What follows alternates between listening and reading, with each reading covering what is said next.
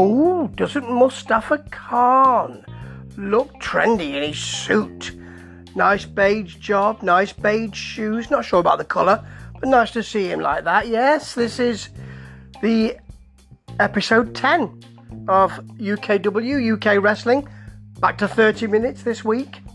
And this one was actually about setting up angles and following through some more matches for subsequent weeks than it was the wrestling. Not that the wrestling was poor, but this was interesting to see.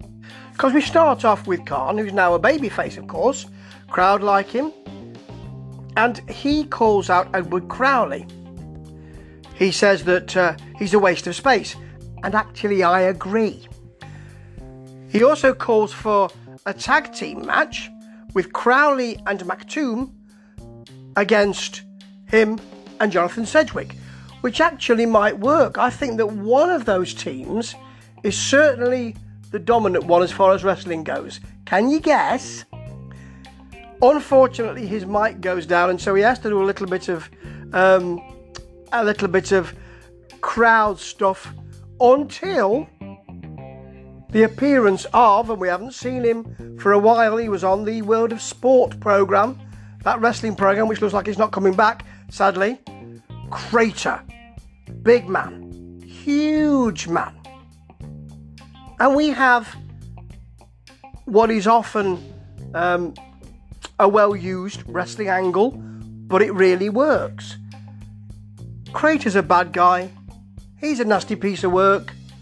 Calls Mustafa Khan out for going soft and becoming a fan favourite.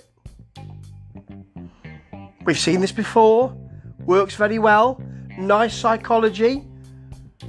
And it's very good that they're dealing with this early on with the Khan face turn. Khan gets angry and takes his jacket off. No, don't ruin that lovely suit, mate. It's shining. It's a shining suit. Shines like snot on a wall. But it's nice to see him dressed up. Of course, Crater doesn't want to do that. Oh, no. He'll come back when the time is right. So this was an interesting idea lined up. And I'm interested to see that tag team as well. Just to see Maktoum and Crowley get beaten to a bloody pulp. And Crowley is in our first match. The bargain basement Alice Cooper, that is Mr. Crowley. Haha. And he fights Tommy Dillon. And you know what? This wasn't a great match, to be honest. Although Crowley has heat with the crowd. He points at a kid at one point, which is lovely 1970s UK wrestling, Jim Break style. And Tommy, because he's a fan favourite, a little bit of a fan favourite, and because he's fighting Crowley, gets the cheers. One plaintive child's voice, "Come on, Tommy!" which is great. Loves that. The ref checks Dillon for any extraneous objects, so Dillon checks the ref. That's very nicely done. And it's a mid-paced match. Crowley gets some really good offense in here, actually.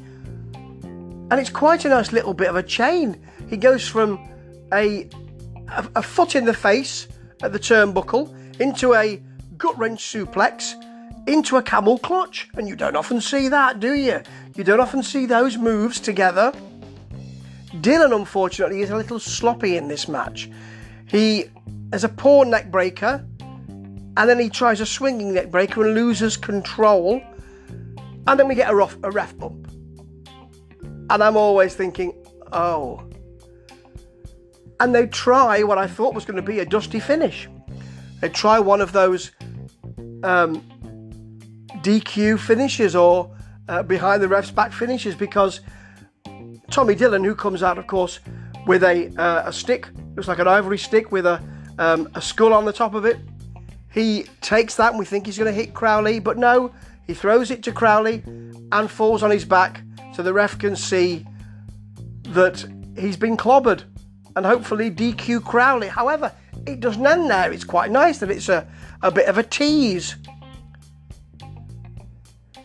because Dylan puts on the claw. It's rather a poor leg sweep and a very nice flying bulldog for the win. It's an okay match. There's some good action in it. It's quite a lot of fun. Wasn't the best thing I've seen UKW do, but that will happen. And now on to the Women's Tag Championship match, which, you know, we did see last week, didn't we? We did see a similar match last week, so might be good to mix these up a little. But it's a good match. Champs Alfie Rogue and Luna Rox, who've been champs for over a year, but sometimes they're not on the same page, versus Georgia May and Jodie Scorpio. Some lovely spots here. There's a stereo spine buster from the champs. That's lovely to see. Off the ropes, hit those spine busters in tandem. Very nice. And the ending is always very nice. Oh, by the way, there's a spear from Rogue to Georgia May. It looks really finessed because it doesn't have the brutality of other spears, but you can see exactly how she's done it. Very nicely done. And their finisher, which is the sumo on the top turnbuckle, Rogue on the top turnbuckle, and it's the Samoan drop and drop kick combo, which I've seen 3 times now, and I really like. They really execute it well, and it looks fabulous. It's a clean finisher, but it's got real bang for your buck. It's really nice. So that's the end of that match. However, that's not the end of the programme, because for some reason Leonie Rose, who is fast-talking heel, of course, with a lot of attitude, comes out and brutalises Georgia May, including a really nicely done double arm DDT, which she calls the Queen's Court. And we don't know why she's done it, but this will play out in future weeks. So another good, fast-paced half hour. I'm not that keen on Tommy Dillon. I don't think there's that much to him. Not massively keen on Crowley. Like to see him get squashed, though, and that's quite a delicious idea. Great to see Crater come out. That's really nice to see. Love all that. And the women's match was good. These people can do it, particularly Rogue and Rox work so well together. But this was more about angles and setups for future weeks. And that's the progression for UKW. Good wrestling again. The angles the crowd really enjoyed. And we've got something to look forward to for future weeks. Wasn't as good as other weeks. Probably a 4 out of 5. But still a solid wrestling half hour. Good to see, and with a sense of fun as well. Looking forward to the next one. This keeps delivering. Ta-ta.